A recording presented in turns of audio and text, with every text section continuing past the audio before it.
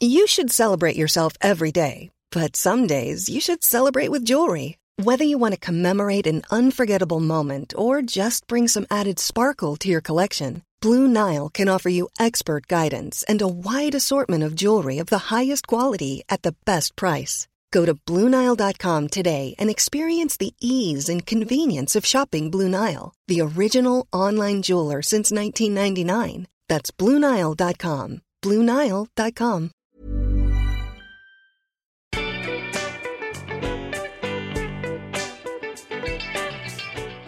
Hello and welcome to Sentimental Garbage, the podcast where we talk about the culture we love that society sometimes makes us feel ashamed of. My name is Caroline, and Pam Short's broken both her legs, and I want to dance with you. And she's been training for the Pan Pacific Grand Prix since she was 6 years old. It's Kate Young. It is true. Since I was 6, I'm still not ready. I'm like, could never be less ready. You're an open amateur. For me, I as a beginner to approach amateur. You could have said 14,000 lines as well. Like every single one of the lines could have been the opening there. And what's so funny about it is that like there's so many fabulous, mad, bonkers pieces of dialogue in this movie, and almost none of them are spoken by the two leads. Indeed. The two leads, there's so little dialogue between them. Yeah. Between Scott and Fran. And that they're the main love story, but it's like, no, all of their communication happens really through dance. Really through dance, yes. Even their first kiss is like a 3 second. Their only kiss is like 3 seconds, and then he goes, "Oh no." Oh no. Exactly the response you don't want after this guy you've been fancying for years is like, "Oh, I will actually, I notice you as a human now. Yeah. Let's kiss." Oh no. Oh no. I said I'd teach. I said I would, the bongo pongo. The bogo pogo. Bogo pogo. Yeah. I feel like it changes every time they say it slightly. Maybe just in my head. So this is, I think listeners will notice this new season has a strong Australian inflection. Indeed. And that's not an accident because I am mentally and physically preparing to go to Australia in October. Exciting. It's so exciting. I was going to use this opportunity to plug tickets, but they've all sold out. Great. Perfect. So instead we're just doing a nice podcast celebrating your imminent trip to Australia. Yes, exactly. Great, and it's like I do there's limits to what pop culture can give us, and it can't completely prepare you for, you know, the emotional character of a country, but I think Strictly Ballroom can prepare me for Australia. I think it really can. And also I thought really hard about which film we would engage with, or which piece of art we would engage with that said something about Australia that was interesting. Yeah. And I think what really struck me about watching this movie again, because I've seen it many times. I actually studied it. Please talk about your So strange. So the Irish Leaving Cert, which is the sort of our A-levels, or what are they in Australia? It's just your like high school certificate. Sure. Basically, it depends on what state you grew up in. Okay. But yeah. See, I'm learning already. Yeah. Education is a mess, but depending on which state you're in. There's a part of the English Leaving Cert paper called Comparative Lit. And basically there are a bunch of films, novels and plays that are assigned to Comparative Lit. And it is up to your English teacher. I think theoretically it should be up to you. I think what they're trying to encourage is like, engage with these texts. Engage with the text and also see the relation between texts kind of thing. But essentially your English teacher picks her 3 favourite things. And let's face it, it's always a her. Great, yep. And so... in my experience too, actually. Yeah, right? Yeah. So it has to be 1 book, 1 play, 1 movie. The 3 that we ended up from the sort of like, if you imagine panning in a river for gold, and the 3 nuggets that came into our class were Wuthering Heights, the novel, not the song. Indeed. Brian Friel's Philadelphia, Here I Come, and Baz Luhrmann's Strictly Ballroom. Absolutely bananas collection of I think it's why my brain is the way it is. Yeah, I think that makes a lot of sense. I think that checks a lot of boxes of like, oh, this is an introduction to culture. Yeah. This is how we're going to do it. It's all related, it's all connected. Yeah. I think if I had been slightly older, if all of us had been slightly older, we would have engaged with it more as an intellectual pursuit. But it was just like themes of intergenerational trauma. Heathcliff punishes Kathy's children, and Shirley punishes Scott. Because Doug wanted to dance weird steps, and then she was lied to, and yes, and Barry Fife is the Barry Linton. Fife is the devil. So that's my experience of it. What's your experience of it? So my experience of it is that it is not the first Baz Luhrmann I watched. So Okay. I was about the right age for Moulin Rouge in the cinema to form an enormous part of my personality. Yes, it's In around- 2001. Yes, indeed. Yeah. So I was about 14, and to go and see that as somebody who already liked musicals and theatricality Ripe and for the plucking. performance was right for the plucking. And so I then, the same year, was studying Romeo and Juliet at school. So obviously then watched Baz Luhrmann's Romeo and Juliet and was like, oh, this is me. All This of is this. me. This is my personality. And then watched Strictly Ballroom. And that as a trilogy remains very, very close to my heart, very deep in my soul, very much had an impact on the way that I sort of engage with cinema. Yeah. It was huge to me when I was a kid. And Strictly Ballroom is the one that I think I still watch the most. It's the one as well that since moving to the UK, I've watched the most with English people or people who grew up somewhere else. And occasionally you have the joy of kind of getting to watch somebody watch a film that has meant something to you. And trying not to be a creep about it, but also having So that, hard to not it's be a so creep hard not about to be a it. creep because there's so many good lines and so many good moments that you're like, I'm looking to the right. I shouldn't be looking to the right. Just watch the screen. Watch the screen. Don't be weird. Don't be weird. But much like my relationship with Moonstruck, which is I loved it as a young teenager and have showed it to innumerable friends now. I have the same relationship with Strictly Ballroom, where either I talk about it and somebody goes, what I want, and does the lines, or they haven't seen it and then we have to watch it. Yeah. And they're the only two options. And it was funny because you watched it with our dear mutual friend, Tash Indeed. Hodgson, star of stage and screen. Star of stage and whose face is currently on buses and cabs in London. Yeah, which- totally. Very weird for someone you've known for 12 years. Yes. She watched it with you. Who had never seen it. And her first reaction was, when are they going to sing? Yeah, why is she not singing? Yeah. Why has this woman walked into a room, performed like that, and Yeah. then the next moment hasn't been a big musical number where she walks out into another room and does a big number on her own? Right? It does feel like it should be a musical. And it made a lot of sense to me that he made Moulin Rouge. Like, it makes a lot of sense that this is the debut of a man who will go on to make Moulin Rouge. Yeah. Yeah. And yet I think, strangely, this Strictly Ballroom feels, in a way, the least of its time or something. I don't know. I look at Moulin Rouge and I think, and I love it. I adore it. Yes. But the phrase that always comes to me is, this is a pre-9/11 movie. Oh, yeah. Where it was like, this was an indicator of like turn of the century Yes. film before the turn of the century became known for something else. Yes. And it's like, it's too much. It's opulent. It's, I don't know. This is something It's very gaudy and yeah. brilliant, but like in a way that like it's pre-financial crash, pre-9/11, Yeah. us reckoning with the world. totally. In a way that, because Strictly Ballroom, despite being bananas, like the script is mad and the way that people engage with each other is mad, the sort of the performances are so heightened, but it does feel quite rooted and Timeless timeless in its madness. Yeah. Because you can't quite pin these people down. You don't know where they are or what's going on with them. Yes. But they do feel real, like oddly real. Right? And I think part of that is not having a lot of money to make the film. Yeah. Like part of that is having a budget of $3 million and pulling all of this together. And part of it is it starting as a stage play. Yes. And part of it is his camera style at the time, which is it happens subsequently, but at this point is just, I've never seen, I was really paying attention to it yesterday, never seen so many close-ups in a film. Like people's faces fill the entire screen and they are sweaty and working, and you can feel the reality of them in a way that I think Moulin Rouge distances you from everyone. Yeah.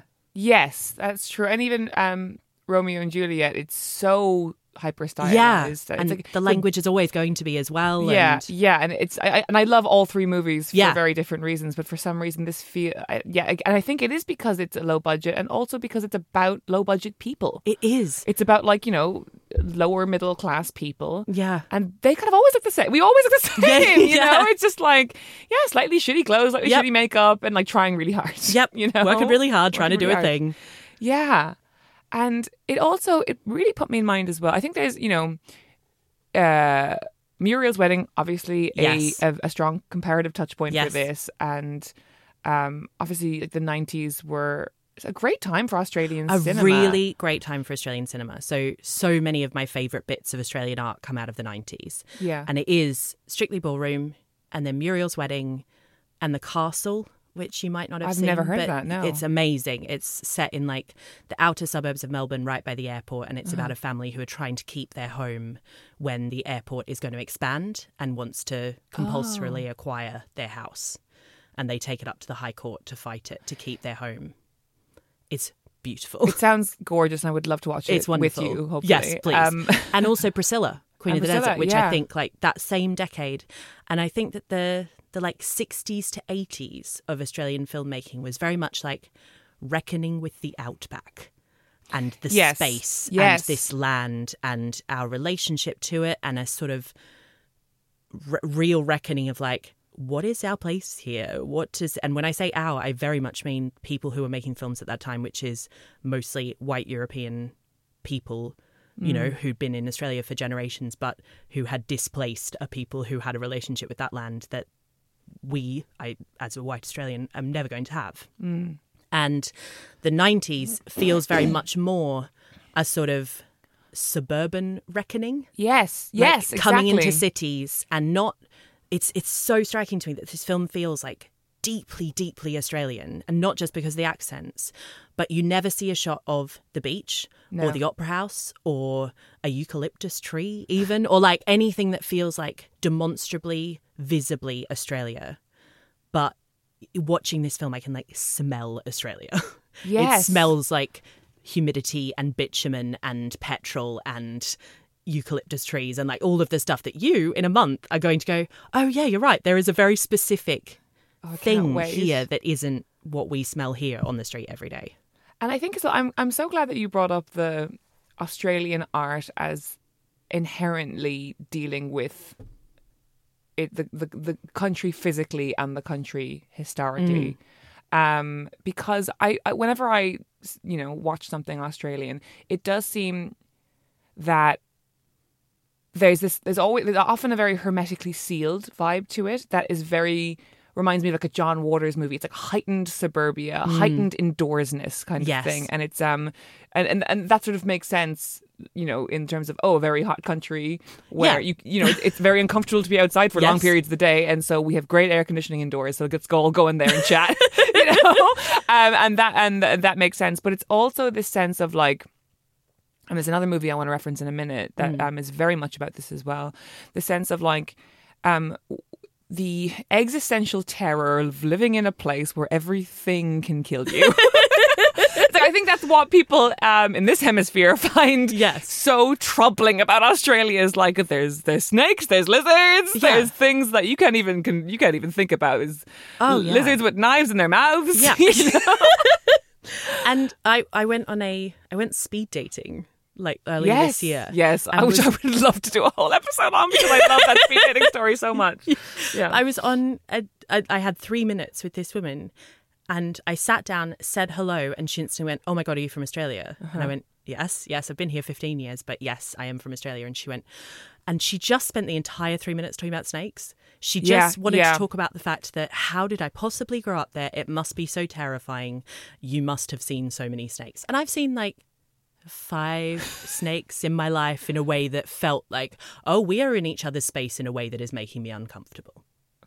The way you talked about that snake like it was a predator. I said like a sexual predator. I mean, they are. I said you're right. They are. Yeah. But that thing where it's not just, there's something over there and it's not bothering me, but it's like, I've lifted the lid of my filter box off in the pool and there is a red belly black snake in the filter box ready. Or I'm taking a group of year 10 students on biology camp and we're in a sand mine, and suddenly an enormous brown snake goes in front of the group and the man running the tour is like, I think bus, let's just turn bus, let's go back to the bus. Kate, you're making me want to cancel my ticket. No. But what I'm saying is, I lived there for 20 years. Yeah. I have had so few of these experiences. Like, so few. It's just not a thing that happens. And in my domestic house, it almost never happened. Like, I grew up in a suburb of Brisbane, and the sort of fear that people talk about and all of the reckoning with the danger of the land and the space was not a thing that I spent an enormous time thinking about. And yet it preoccupies everybody who doesn't live in Australia. But it really does preoccupy everyone who's not there, right? Yeah. And it's like Australia to me, in my imagination, is like in the Garden of Eden, instead of punishing Adam and Eve by throwing them out, God added more snakes. I was like, you can stay. You can stay. But you can have more of these guys. You can put on a tank top and some running shorts. And you have more snakes. Yes. But the reason I bring it up is because it seems like it's in order to psychologically deal with the existential threat that is the continent. Yes. It's like we make things smaller and more compact and more tight. So it's like Strictly Ballroom is so much a film that's preoccupied with like our community, our little hobby, our committees, our like local competitions. Tight. Keep all the snakes out by tight. And to the point where outside of that, these people must have jobs and lives because they're all amateur dancers. This is a hobby. You see like 10 seconds of Ken Rawlings having a pool spa company. Yeah. And, you know, one of the women being a hairdresser and stuff. Yeah. But our central characters, we have no sense of their lives outside of this. What does Scott aspire to, apart from dancing his own steps at the Pan Pacific Grand Prix? It's so funny because any other movie, like an American movie, I think, or just not by a mad genius that is Baz Luhrmann, or was Baz Luhrmann for these three films. Indeed. That's right, his genius is not prolific. Let's just talk about these three films and then I will talk about him with pure love. Yes, exactly. Any like an American movie would have like Scott working on his car and sort of like he's a mechanic by day and dances by night, and they would have gone out of their way to overemphasize his masculinity and like straight. He's a straight guy. Look, here he is working on a car. Here he is on a skateboard under a car. Now he wipes off the oil with his hands and dances with the frumpy girl. Yeah, totally. And they're both. Do that. I think they're both supposed to be about 18, which he is clearly not. He is like 28. When they filmed this. But they're both supposed to be 18. And so I guess that the point of this is he's supposed to win the Pan Pacific Grand Prix and then he will take over the dance school. Like that could be his future. But for Fran, it's like she will have just finished school. Is she going to uni? Is she getting a job? Is she doing a thing? We have genuinely, apart from seeing her sit on her family's back deck and dance, we have no sense. And this isn't criticism. This is like fascination with how tight and small this story is. Yeah.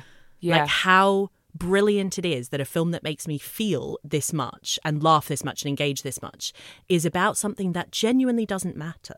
Well, it does, but it doesn't. But it doesn't. It's like, and it's so from the opening, it does such a great job of telling you how big a deal this is to these people, but how small a deal it is generally. Yeah. Because even like you have, you know, as the Red Curtain trilogy, you have the opening with the red, swishy, beautiful curtain. Then you have this kind of very sort of 1930s era kind of Fred Astaire dance sort of silhouetting thing going on with all these, you know, debonair men and women and dancing and stuff. And then immediately once we get behind that, it's like, oh, they're in like very much a hall. Yes. This is a hall. Oh, yeah. This is a rented hall. A rented hall. Yeah. And even the final scene, which is the Pan Pacific Grand Prix that we've been heading towards the entire time. Not well attended. It's not well attended.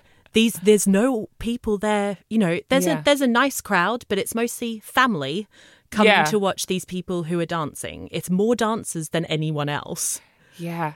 And it's just these people who care deeply about this thing that the rest of the world are like, Yeah. And I guess, and that's what's so lovely about it, I guess, is because, you know, the jobs that we do get mentioned in this is like, you know, Shirley's a beauty, because she's basically an Avon lady, you know, and you know, Fran's family owns some kind of cantina or whatever. There's someone mentions like a landscape gardening business. Someone quits in order to focus on the landscape gardening business. Yeah, it's like they all have these very workaday jobs, but in this world they are somebody. Oh yeah, and that is actually what it's about. It's like they've all forgotten anything they like or love about ballroom dancing or dancing itself. But they're like, if they eat and sleep and breathe this subculture enough, they will ascend through the ranks of it and have power over one another. Yes. And that's really what it's about. Yeah, they will be the name that people run into a room talking about. Yeah. And like Fran has never been that person. And in my head after the film, it's like the conclusion of the film is so interesting because in a sort of sports film structure, what you would have to do is either have them win or not win, but in a very specific way. Yes. And what happens is we don't know who wins. We don't know because they don't care. Becomes besides the point. It's literally beside the point. All they wanted to do was go to the Pan Pacific Grand Prix and dance Scott's steps. The Latin final. The Latin final. That's it. Like, this isn't even about winning.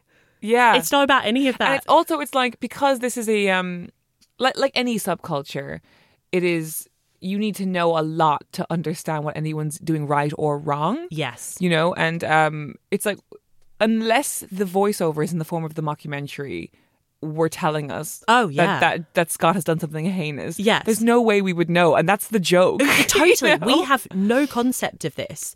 The sort of the strictly ballroom idea is not a thing we can recognise. So you have to, it is a bananas beginning to the film because you spend the first 10 minutes going, oh, it's a mockumentary. The whole thing's going to be a mockumentary. You have like people's names under their faces and everyone's doing these 2-camera interviews about this thing that went wrong. And then it vanishes never to return. Nope. As a framing device and a concept. But you're right, we need it because we need to have a sense that there are these stringent, specific rules in this world that Barry Fife has laid out and can monetize, because if you can't sort of police the steps, you can't teach them. And he needs to teach them. Their whole fragile economy. Exactly. Their whole fragile economy is built around, I will tell you what these specific steps are, which ones you're allowed to do in order, and then you will go out and do them. And then there will be another generation who do the same, who do the same, who do the same. And if you step outside of that, you're going to crack this ecosystem wide open. We don't know how to survive it. Yes, exactly. We don't know how to survive. And that's mad that I, have that sense from that first, 5-10 minutes. Yeah, and you're so clear on it. What I love about it as well is that this committees and pageantry, and the sense that you get this in all kind of pageanty type movies where it being someone's year. Yeah, it's Scott's year. It's Scott's year, and like this thing of you've paid your dues. Yep. You're an attractive next successor of this generation to keep this thing alive. And like there's this really the best characters are all the older characters. Oh, really. absolutely. They're the ones you're most interested in. Like and just it's a bit like Gavin and Stacey, where like Gavin and Stacey are very bland characters, but they are the tentpoles that are holding up the circus. Yes, and this thing of like, we need new young couples who are like going to be the face of the next generation so we can continue to make money off of who it. are going to run these dance schools and do the home videos and the books and no one will ever get rich enough to even do this full time. No, this cannot be your job. This is never going to be your job, but it will earn you enough to keep this alive and keep it going. And that is so good to me. Yeah. It's so fast. And sorry, I've been dancing around it. But the movie that I compare this to most in my heart, not Muriel's Wedding, not Priscilla, but Babe. You texted me this yesterday. I was like, I cannot wait to hear this. So Babe, another great Australian movie. Great Australian movie. But people don't really think of as an Australian movie, I think because the accents aren't there. Well, they also very deliberately didn't set it anywhere specific. So everyone uses their own accent. So Magda Szubanski, who is incredible in Kath and Kim as well, an icon of Australian culture, is very Australian. And James Cromwell is obviously British and English, and they all use their own accents. They do their own thing, and it's in a green and pleasant land. Yes, the book is set in England, but the film is definitely not specifically England. And but it's got an Australian director. Yes, and it was filmed in Australia. It's a big Australian success story. And the only sort of indication that you have that it's an Australian movie is that it's summer at Christmas. Yes. Which I always found so odd when I was a child. And I guess I hadn't actually thought about until now. Yeah. It hadn't even occurred to me that was it's like thing. blue skies when they're putting up that tree. Totally, of course. Yeah.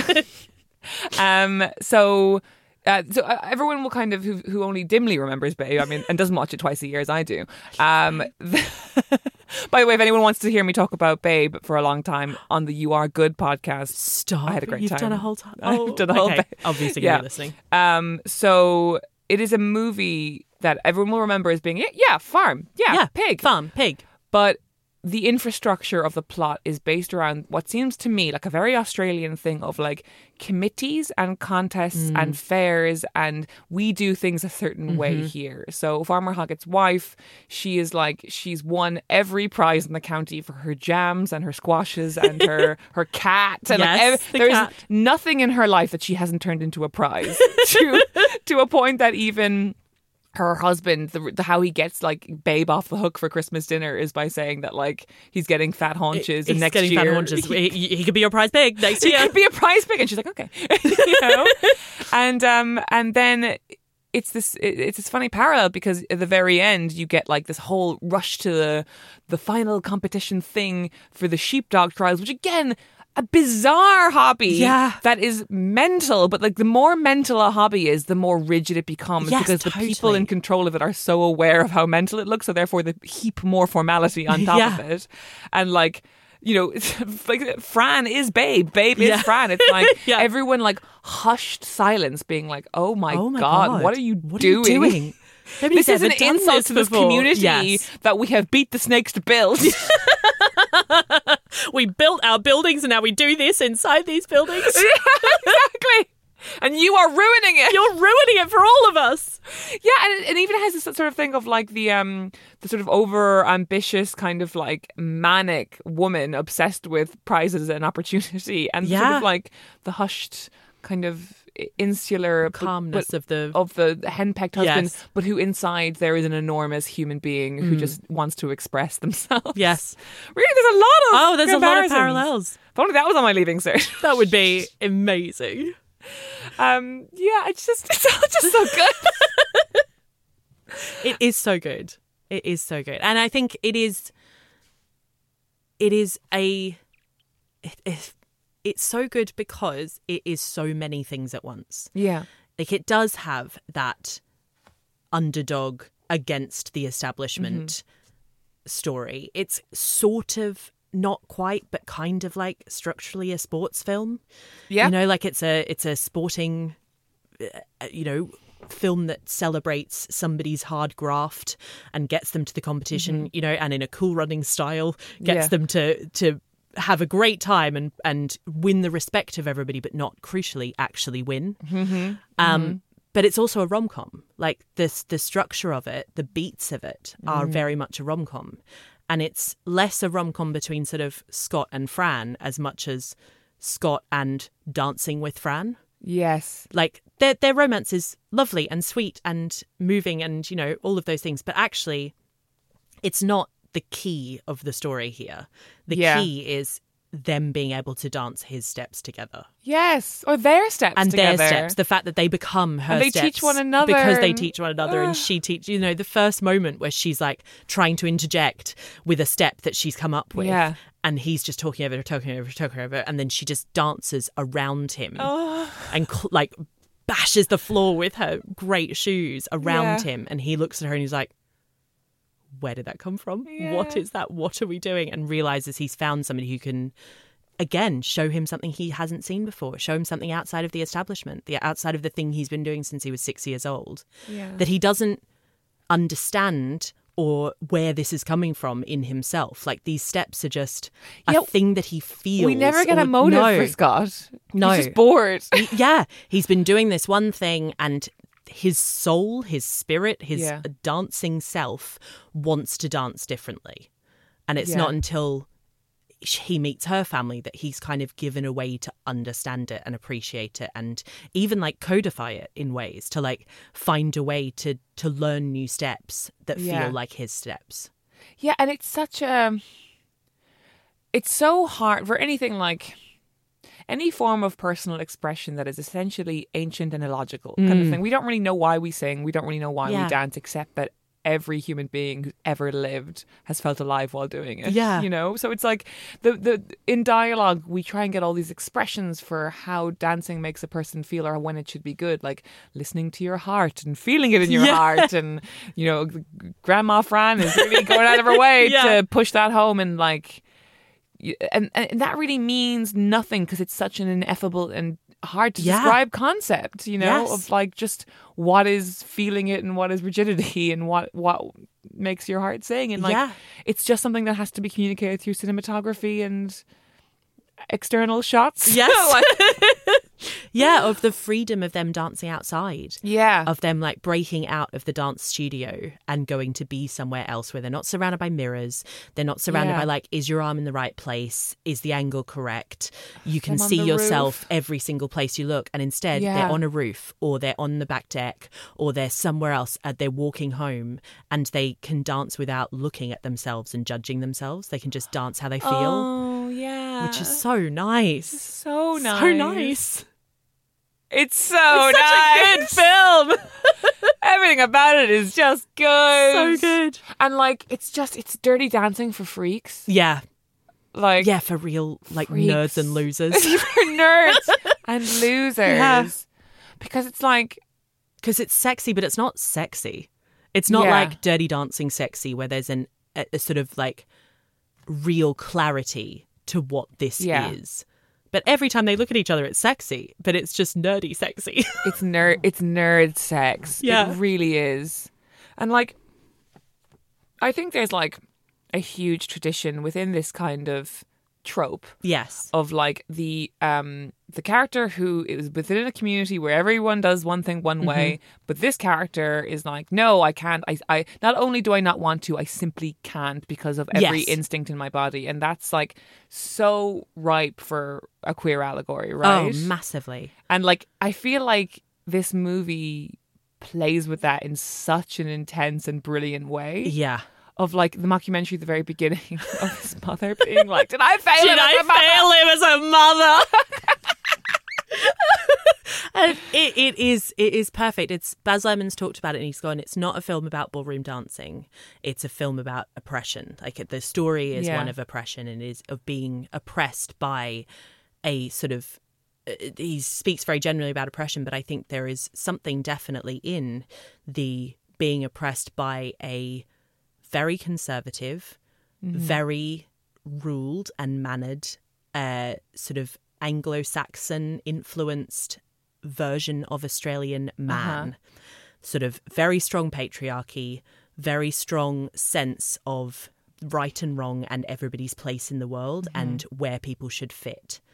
And that works for ballroom dancing. It works for the fact, you know, all of the high ups in the ballroom dancing scene and community are all men. Yes. They're all men who are sort of this is how we're going to run this. This is what it's going to look like. Like Barry Fife is such an icon of that.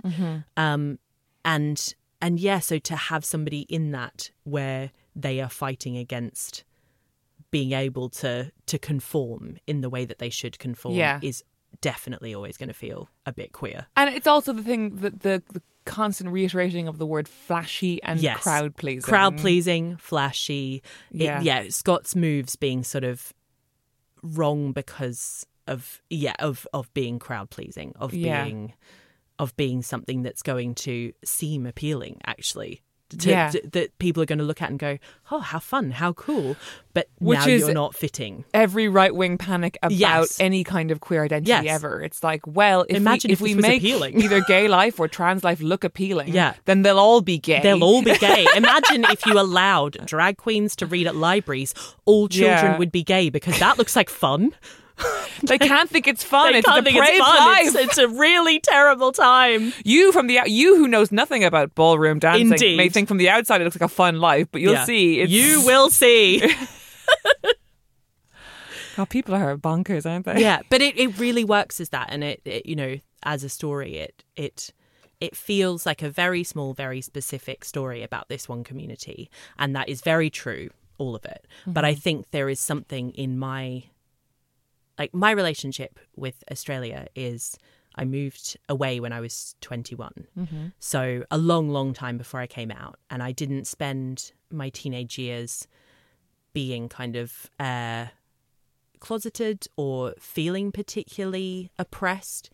But it's only looking back that I can recognise the oppression of being in a Catholic girls' school where there was a very specific version of life that I was supposed to be aspiring to, one which I have failed to achieve by being gay and by being unmarried and by not having children yet. All of these things are open, but the sort of picture of what that will look like is not the picture that I was raised in my community to understand would be my future. And yeah, so I cannot speak to the experience of being gay in Australia. Interestingly, I wasn't. Looking back on it, it's not like I'm sort of remembering the oppression. It's only really in hindsight that I can see why it took me so long to come out. Why why the way my life has been shaped has been really impacted by where I grew up, and in a lovely way too. I grew up in a really nice community in a really nice city. I went to the beach, we climbed mountains, we had a great time. We spent endless nights at having barbecues. It was a great childhood and a great time to be alive in Australia, but it's also definitely a time where there was a very specific view of what we'd all grow up to be. And I think that I don't live there anymore, but my understanding from conversations with friends and with people and people who've moved back and all of that is that does feel different now. I think the 90s was a time when it felt very much like Australia was ruled by a very specific vision of what Australia looks like and should be.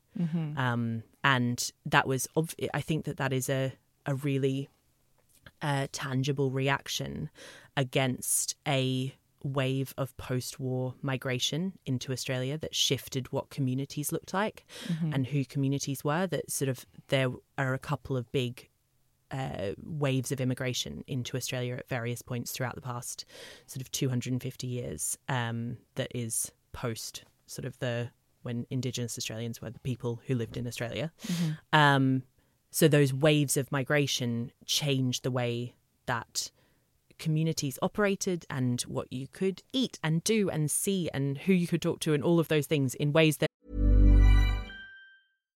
One size fits all seems like a good idea for clothes until you try them on. Same goes for healthcare. That's why United Healthcare offers flexible, budget-friendly coverage for medical, vision, dental, and more. Learn more at uh1.com.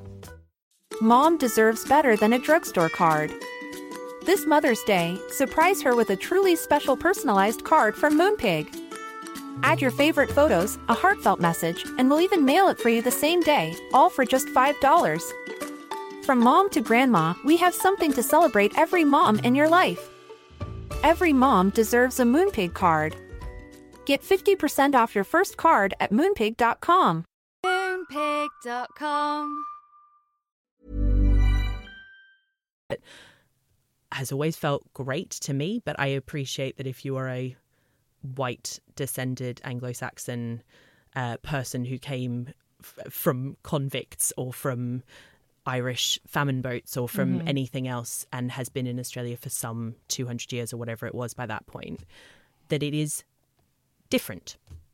And I say that with love for difference, but recognising that a lot of the mentality of that time came out of feeling an unsettling and like you weren't in control of that difference.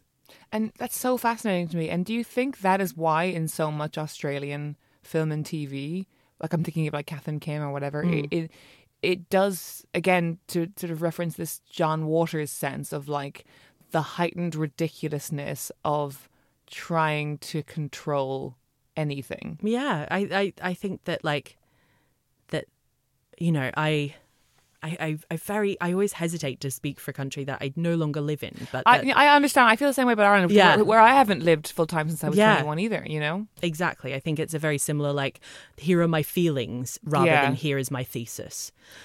Yes, you know, which is very much this podcast. This podcast. But yeah, I do feel that. I do feel like there is a real sense of, so one of my favourite books in Australia, from Australia, is Picnic at Hanging Rock, which came out in the late 50s.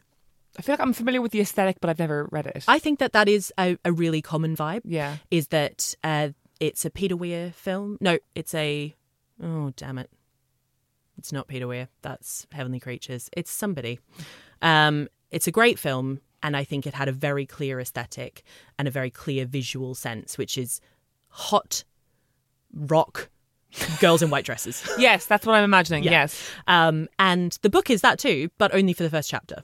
So the book is essentially a girls' school created in the sort of outside of Melbourne, where Hanging Rock literally is in real life.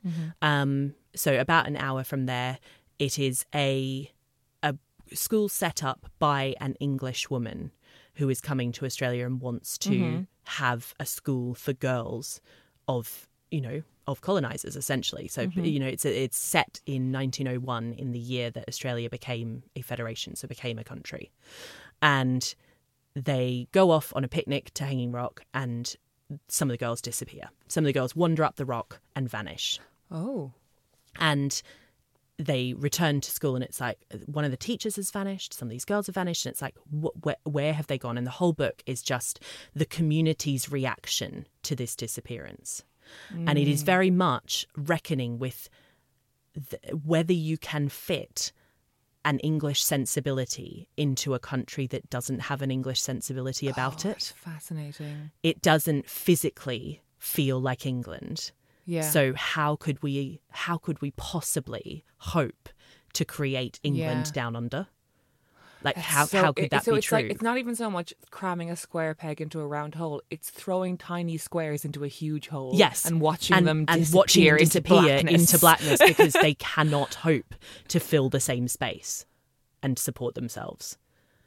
And I really want to read that. It's fantastic. I genuinely, I think you'd really enjoy it. And read it, and you can come back and we can talk about perfect. it. Yeah. And the writing period of it is bananas. Like the writer, Joan Lindsay, when she was writing it, she essentially woke up from a fever dream and had a mad 4 weeks and just wrote this novel, like in a haze of weirdness. Yeah. So I think that same sensibility of like, what does it look like to try and control a world that is uncontrollable, and that we are still reckoning with and trying to understand. That's, it's the same feeling about Priscilla, like drag queens in the desert. Is like, how do we fit here?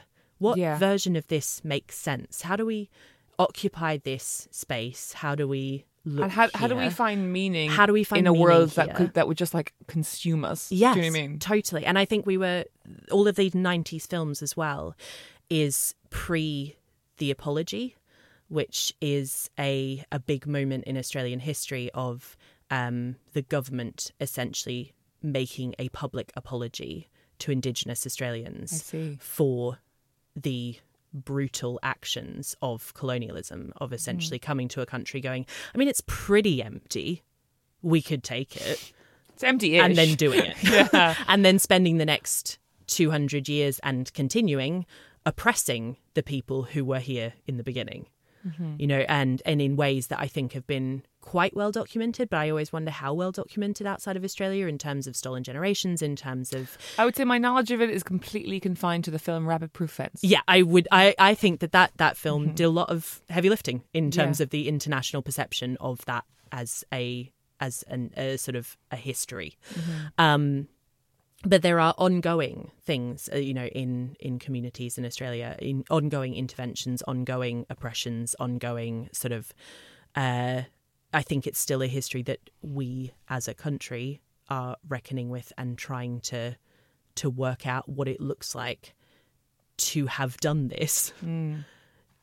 But for our ancestors to have done this, my ancestors are convicts, so to have done this, all of us, and for it to sort of. To try and work out what to do now, how to live with that, how to engage with that, in the same way that American communities are trying to do with Indigenous communities in America and in Canada and in everywhere else where white people showed up from Europe and went, oh, we're going to put a flag here and own this. But with the added complication of not everybody who came to Australia came by choice. Indeed. Yeah. It is a fascinating country. And I am psyched You're to go there. You're going to have an amazing time. And I'm also psyched to have so many Australians who are into this podcast. This is a really nice thing about it. Yeah. It's going to be so nice for you. Every time I do an episode with you, we have done a handful now. Yeah. I get such nice messages from like people I went to school with, people I went to university with, people who are just Australian and follow me, who are like, I can't believe you're on Caroline's podcast. This is so amazing. I can't wait. It's really nice. I great. think there's a really passionate, interested readership, listenership. I want to talk a little bit about the dressing of the spaces. Oh my gosh. And the dressing of the people. I just looked at my notes and I was like, can we please talk about the glamour? The glamour. The glamour. The diamantes, the fringes. And I mean like on dresses, but also that are 10 centimetres high off people's foreheads. Just the kind of the sort of a hairspray to oblivion fan. Almost like fringe. a peacock sort It's so mad. It's so nuts. Yeah. I mean, so it's all Catherine Martin, who Yes. is Baz Luhrmann's wife, who he met at university, I think, and that they met like doing shows at university, and he'd been working with her for a little bit by this point because she did a musical at Sydney Opera House with him, and she had done theatre with him by this point and had done other stuff, but this was their first like film together, because his first film obviously, and she's done every one of his films since, and she is the Australian with the most Academy Awards, the most Academy Awarded Australian ever, because she's just amazing. The design is so specific, so beautifully done, so well realised. And it is mad to see all of these sort of working and middle class people in these extraordinary outfits that must cost enormous amounts of money to or time to make and prepare and do and have. Well, that's what's so wonderful, is that it gives such a great sense of these people eat, sleep and breathe this. Yes. And they make a living doing something. It doesn't matter what, because their soul isn't there. Yeah. But it's everything is towards this. Everything's towards this. There's no scene where Scott's family are eating together. It is always her hemming a child's costume. It's always doing something to contribute towards this ballroom thing. He comes home at 2 a.m, there's chops in the fridge, and that's the only mention we get of anybody having any food at all. Yeah, exactly. And there's one scene where the grandmother is frying some kind of dumpling. Yep. Perfect. But we don't need food. We just need to dance. We just need dance. Every time I see you, you've got pins in your mouths and you are preparing a new outfit, a new costume. It's so fascinating to me, when I meet families, because I come from a family of whatever the opposite of a joiner is. Sure. There was never anyone in my family, in all the six of us, who was really to a thing. Or my parents played some golf and tennis, but mostly pretty social kind of thing. None of my siblings and none of us were really that into something. It would always get to a point where we do Saturday morning drama or a bit of football or a bit of this, and it would get to a point where it's I'm only going to go so far with this, and then we're just real quitters. And so whenever you get these families who they're so dedicated, which is interesting because I just got married. You were there. Yes, I was there. My husband, which is fun to say, I am marrying into a family of committees and joiners. Interesting. So my Gavin's parents they're on the bowls team. They've historically been a member of a motorcycling club, darts. It's kind of there's nothing that they have ever done that they didn't then become the treasurer of. Yes. And yes, I really know the vibe. I am from a family of joiners. Yeah. And I kind of envy it in a way.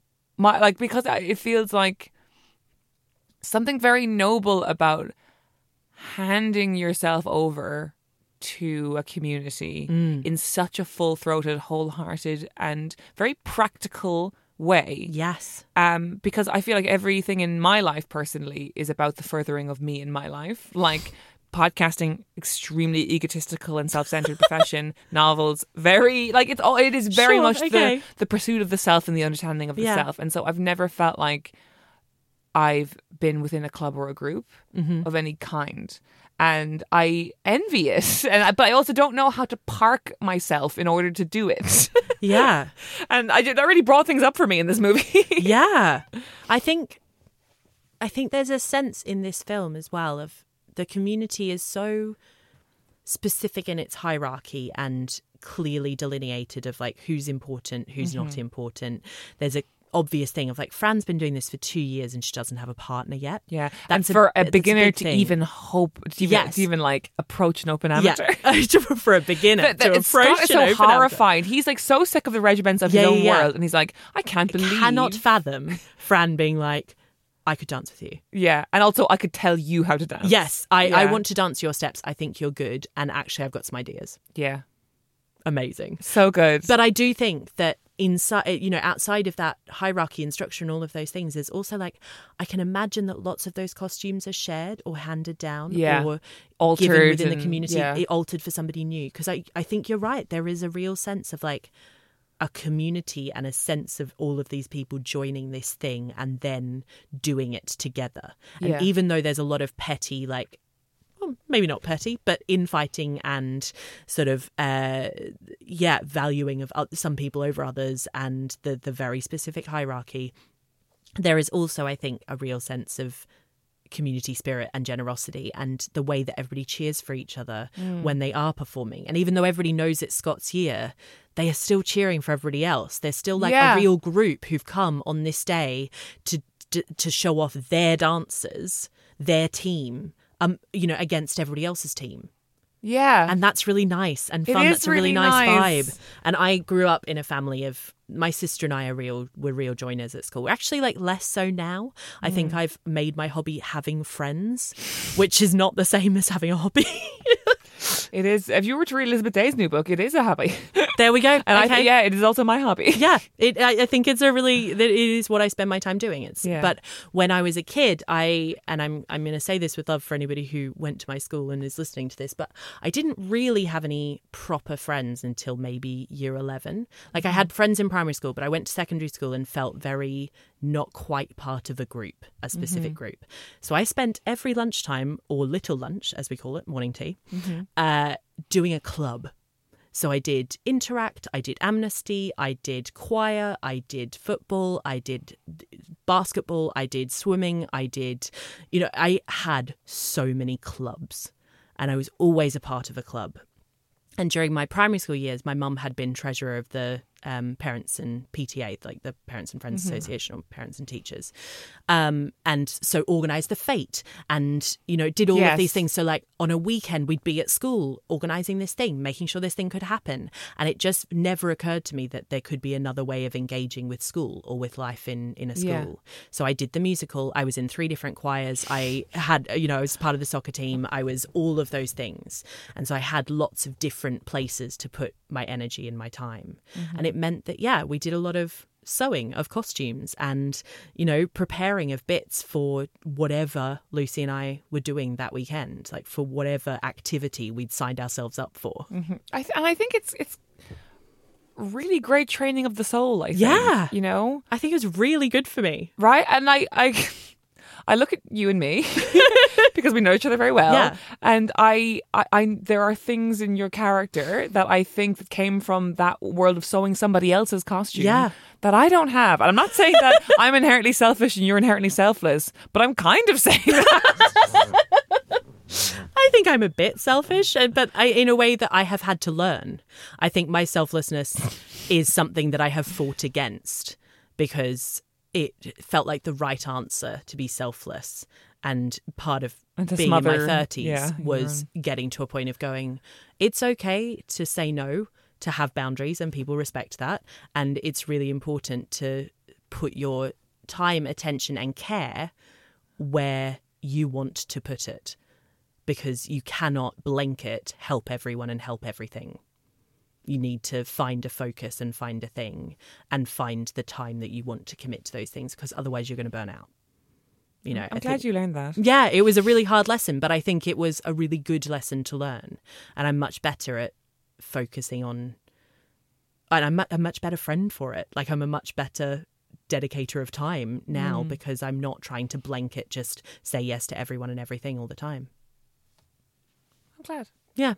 But I'm also glad that, like, as cynical as we could be about the characters in this movie who are obsessed with their little community. Yeah.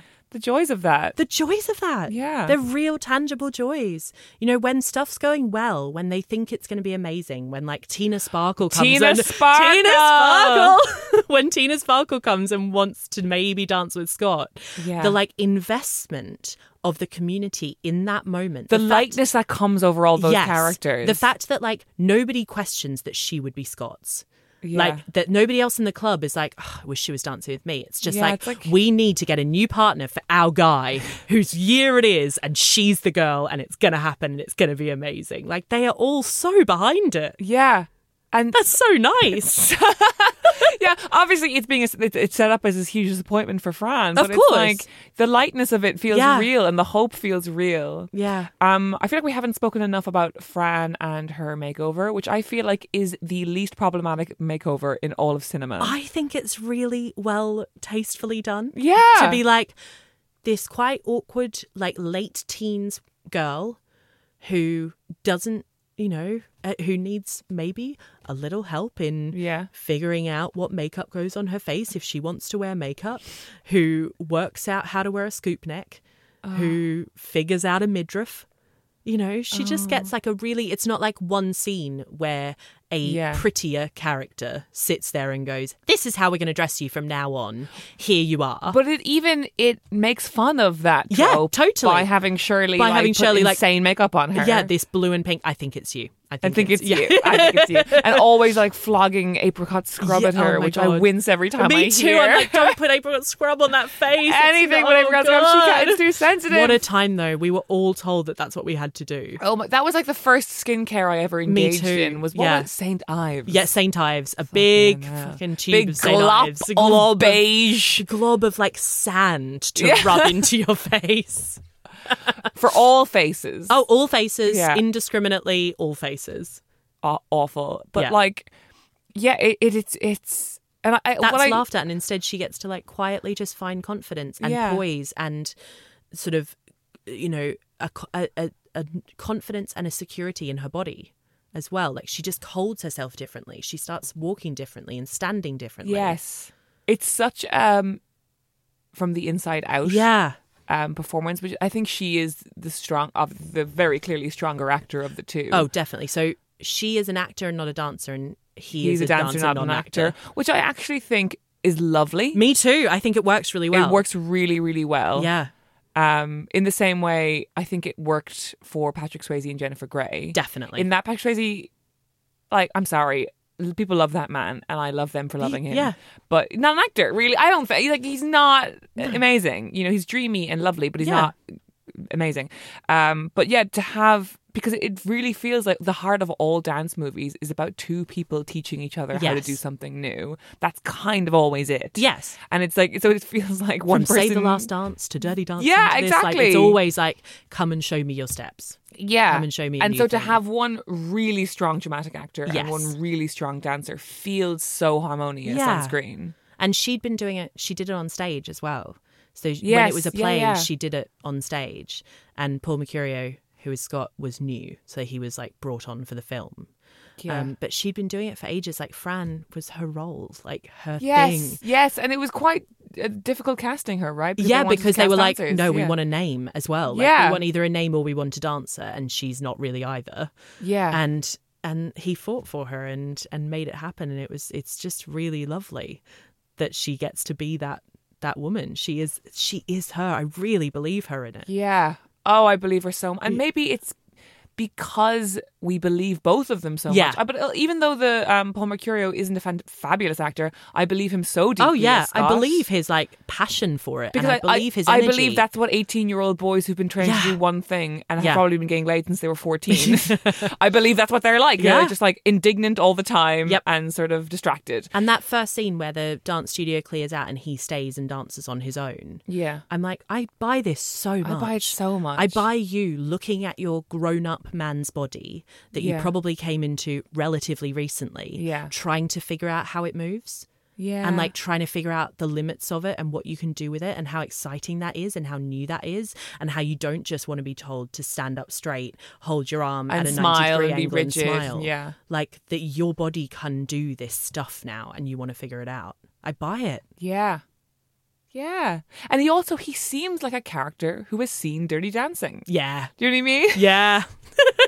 I think it's really it's really important that watching it yesterday, Dirty Dancing came up in the corner as the credits closed of like, we're going to start playing this next. And I was like, of course you are. Unless you stop us, unless you intervene, we are sending you straight to Dirty Dancing. And it is this like, they are definitely in conversation with each other. Yeah. These films have a shared language. And I think this film is telling a different story and it is very specifically it is, but I think Dirty Dancing is a film about society and Strictly Ballroom is a film about community. Yeah, where I think that's nice. It's like, that is nice. Yeah. It's so much, even though both of them have a sort of like this person's from this place and this person's from this place and one has rules and one has freedom kind of thing. It really feels like, we did an episode on Dirty Dancing recently and I couldn't help. Oh, Curtis Sittenfeld. Yeah. So good. What a get. I know. I was amazed. I know. Like, are you sure? And it really feeling like a dance musical version of The Bell Jar. Yeah. Because it feels so much about womanhood in the early 60s. About that summer that they executed the Rosenbergs. Yeah. And I didn't know what I was doing in New York. And that this is like Dirty Dancing is a movie about society pushing in on a hermetically sealed world, and like it's like, the sort of this Catskills resort that is frequented by mostly a Jewish clientele, about like how we're reaching a point where anti-Semitism has relaxed enough so it doesn't need to be that Jewish people have to be in their own resorts, and that's a good thing. But also we lose this community. We lose that, part of society and this place for people, and right. So it's this outside world is pushing in and infiltrating this space, whereas like it feels the reverse in Strictly. I just think there's so little sense of the outside world. Yeah, really. Like everyone, instead of being sort of outsiders who are looking in and encroaching or anything like that, the community just expands to include anyone who wants to be there. Mm-hmm. It expands to include Fran's dad and Fran's grandma. Like, yes. It's like, okay, here, we'll open up this community to these two people. They will be dancing with other people at the end. Yeah. But we don't see a world outside of this little community. Yeah. We don't have a sense of like anybody else's world. I think there's not even clarity of like, it's not even definitely defined what city we're in. No. It's Do you have a guess? It was filmed in Sydney, apart from the final scene, which is filmed at like the Melbourne Entertainment and Sports Arena or space or something. And so in my head it's Sydney because it's filmed in Sydney, but also like if you said to me like, no, Baz Luhrmann was very clear that it was a Melbourne thing, I'd be like, yeah, sure. Sure, fine. It does not feel like Brisbane where I grew up, just like in terms of the small bits of geography that we see when we go outside. But I really buy it being Sydney or Melbourne. I just love that final scene. Just all dance movies basically make it or break it based on the final dance, right? Like if you can't nail that, the movie is done, you know? And I really think this fucking shits on Dirty Dancing's final dance scene. Yeah, I agree. Like, obviously, we all know the lift and we love the lift. Yeah, the lift is amazing. It's all beautiful.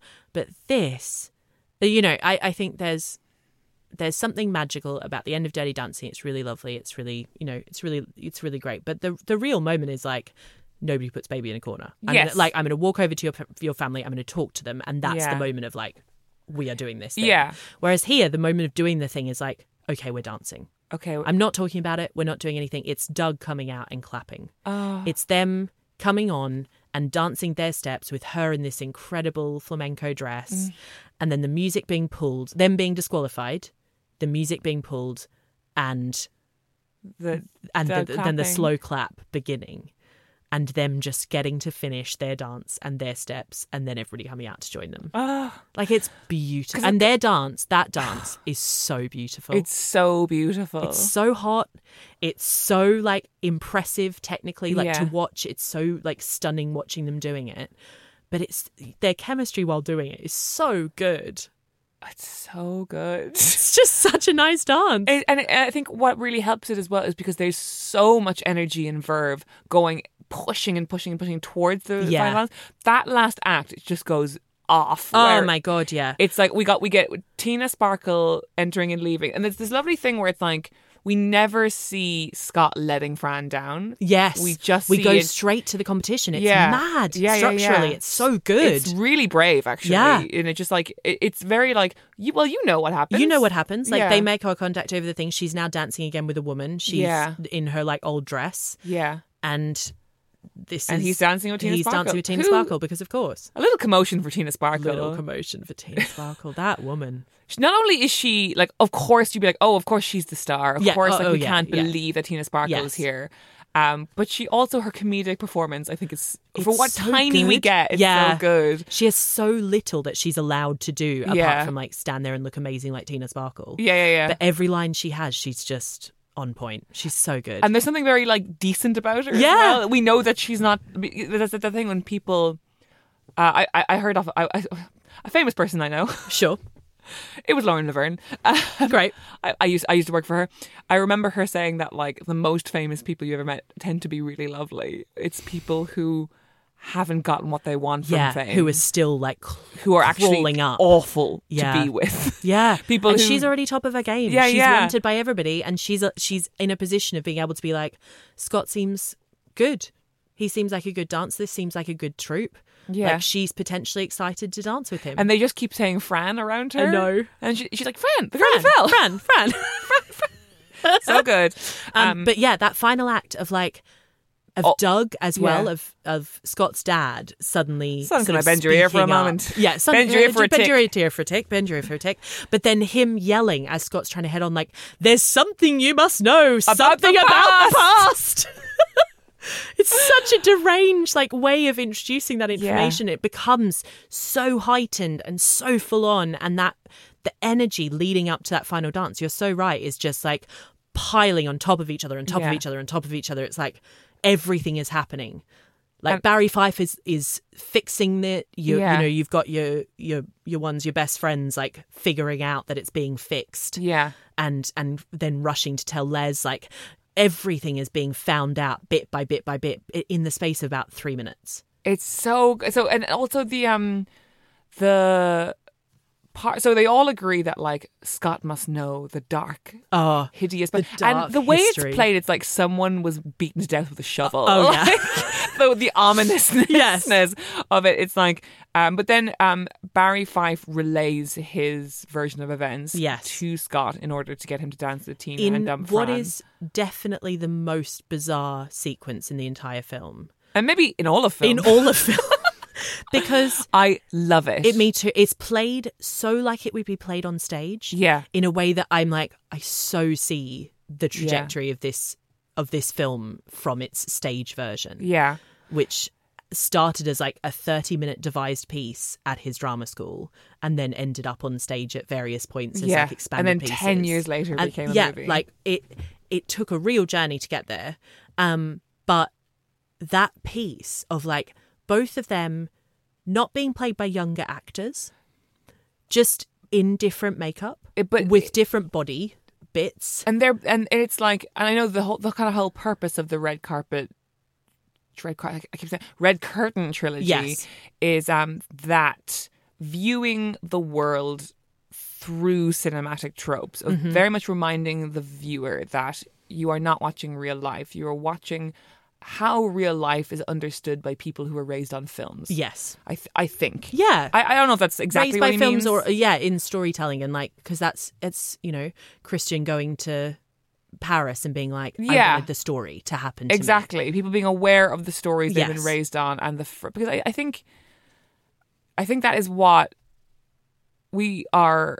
Baz is very, you know, interested in, like, because we've all been shown versions of life. Like, even, we're going to bring them up, but Australia, Great Gatsby, Elvis are all like myth and storytelling. Yes. Like, he continues to make films about how we live and tell stories and what impact that has on the people who are trying to live tangible lives. Yeah.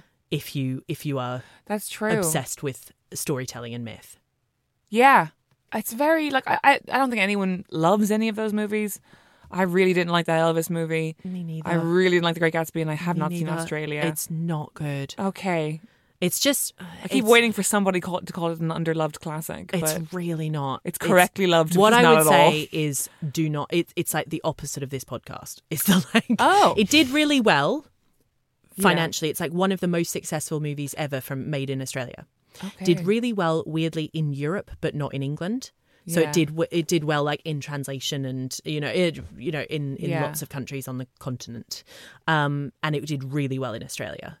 But it's like bloated and it's long and I know what it's trying to do and it's actually like beautiful in moments, but in terms of a piece of storytelling, it's not something I've ever thought about since. Whereas I think about Strictly Ballroom all the time. I think about once a Moulin day. Rouge all the time. Yeah. But if we go back to, so that being the purpose of the red carpet. Sorry, I keep saying red carpet. Red curtain trilogy. And it being how people understand their lives through the cinema that they were raised on. It's like Barry Fife telling his story, and the way it's staged is like silent actor Silent film actor makeup, yeah. But also sort of like 1960s beach movies. Yeah.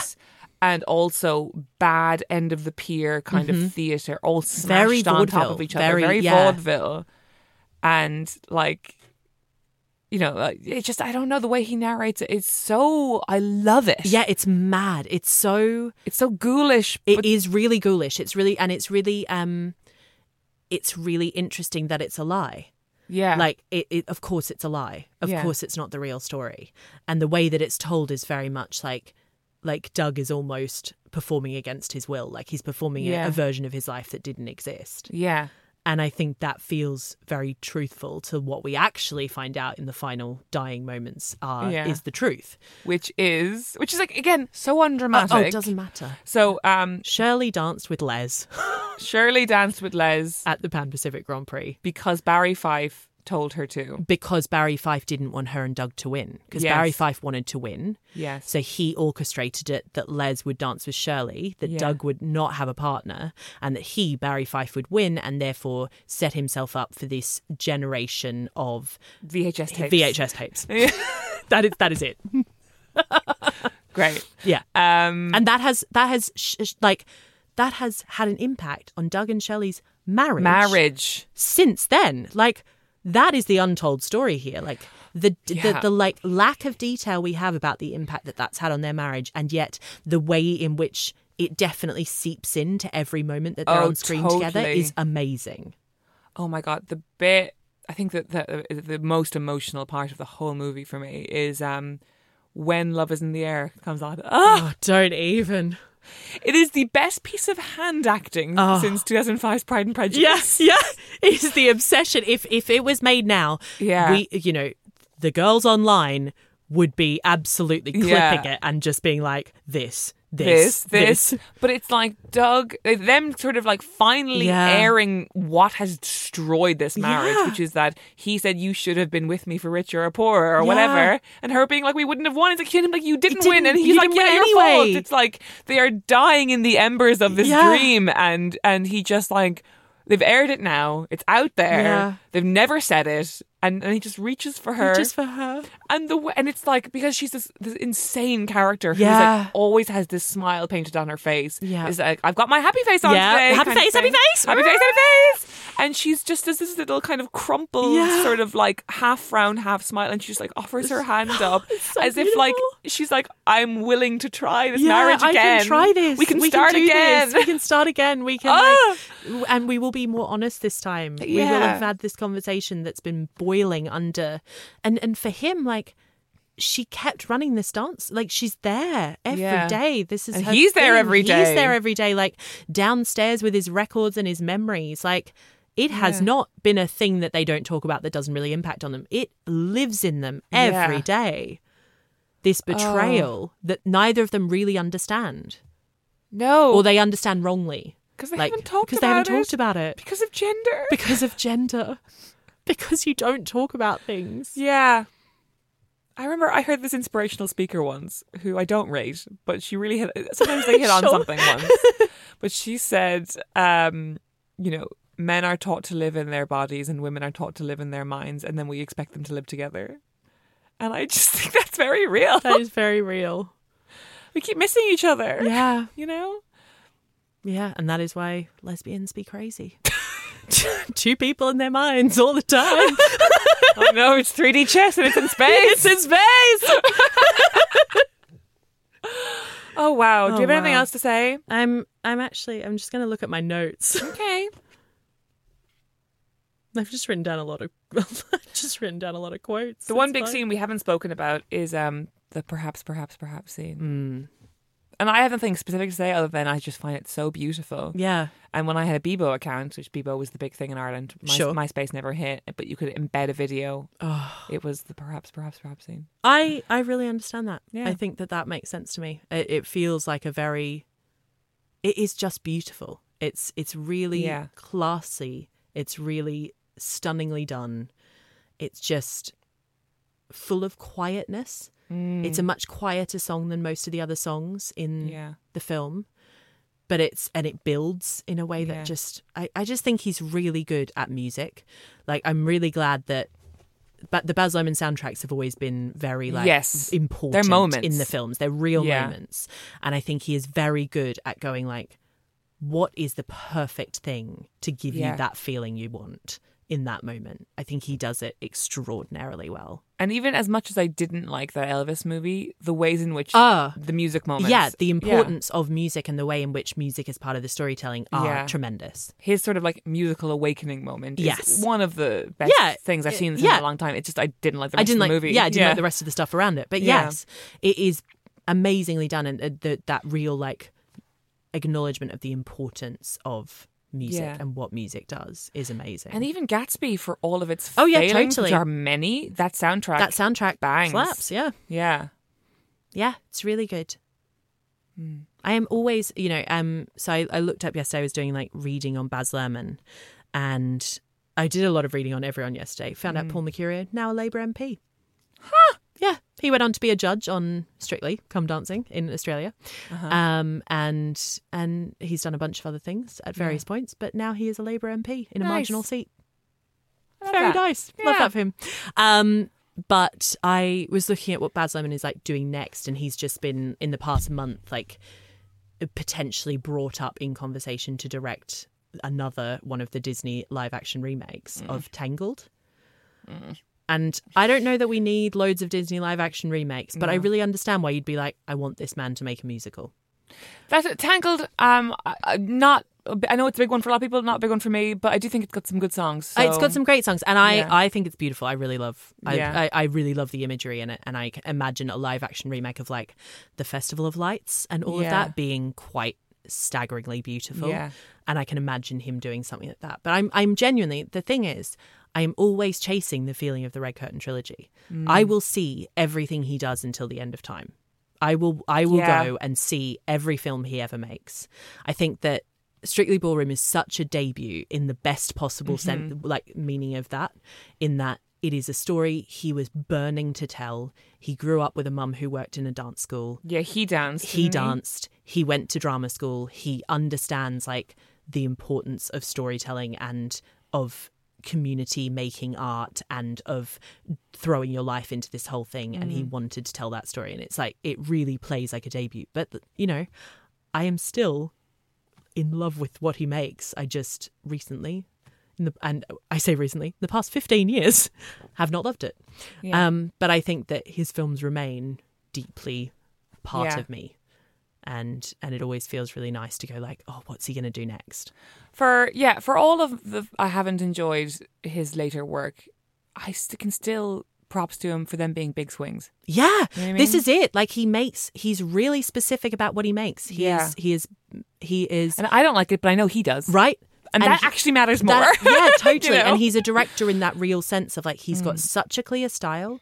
He's got such a clear voice as a director. He's got such a clear thing he's trying to achieve. And regardless of whether I like it or not, that's a big deal. Yeah. That's an amazing thing. And that we very much need to keep those directors totally going. Totally. Because otherwise we end up with just this slew of anonymous looking fucking movies. Yeah. Which this podcast it's just is not all against. It's not. And yeah, nobody could ever accuse. You texted me yesterday when you were like 5 minutes in. You were like, I had forgotten how much this film is. Like, how it just sort of comes out the gate like a fucking nervous greyhound and just bops. Yeah. It could not have been made by anybody else. And that is a really great thing to be able to say of a piece of art. I have to say that the older I get and the more I, write for screen myself. Yeah. And like, which is going to, I often refer to screenwriting on this, and it's like it'll be years before I get anything No, made. sure, because that's how screen works. Exactly. And, I was 19 when I started my first blog. I was 26 when I got my first novel published. Yeah. So when I'm about 38, I might have something You might have greenlit. something, yeah, exactly. Right now I'm at school. Yeah. But the more I am exposed to how difficult it is to get things made, Oh, yeah. the more I am simply moved by original things getting made at all. Yes. So like Strictly Ballroom, the first 5 minutes, I was already crying just because I was like, this is so specific. Yeah. And so mental. And weird. Yeah. And not like, you can't go to a pitch meeting and say, it's X meets X. Yeah. It's like, no, I'm trying to do something new. Yeah. I'm trying to do this thing that people aren't doing. And That's that's a hard thing to pitch. We know that's a hard thing to pitch. And we should really wrap up because we're running out of time. But I think as well, people can roll their eyes at like, oh yeah, it's a classic, Forbidden Love, Romeo and Juliet, West Side Story, blah, blah, blah. She takes off her glasses movie. But it's like, we need the tropes of very well-loved stories where all the beats are automatic in order to like, they're the Gavin and Stacey's. They're the hen poles that we host the circus around. And I think people who are like, oh, here we go, she'll take her glasses off. They're kind of missing the point. They're missing the point because the circus is so good. The circus, man, the circus. It's just great. I love the circus. Love the circus. And I love you. And now we gotta go. Now we gotta go. Thanks, Kate. Thank you, Caroline. Oh shit, let's do a plug. Oh yeah. Yeah. So every time you've been on this podcast before, you've been like, I have a novel coming out, but it's so far away that we might as well not talk about it. And now it's not so very far away. It's not so very far away. It's like 8 months away, which it still feels like ages. But we are doing an event about it. We are. In 2 months. Yeah. So for the first time, in 2 months' time, you will be able to come to Stroud Book Festival in Stroud, where I live, and listen to me and Caroline talk about my novel Experienced, and you will be able to take a copy home, a proof copy home, 6 months before publication. I didn't know this was a thing. Apparently, I've never heard of this. I don't know. They only do things like this when they're pretty sure the book is going to be a big fucking deal. So, well, thank you. Take what you want from that. Yeah, I have this week had an email that says, great, we're ready for a copy edit. So I now feel like I have done my edits and that the book is a whole. But for everyone who does not live near Stroud, it will be coming out in May next year in lots of different places, which is very fun. Yeah. It's a big gay rom-com. It's going to be great.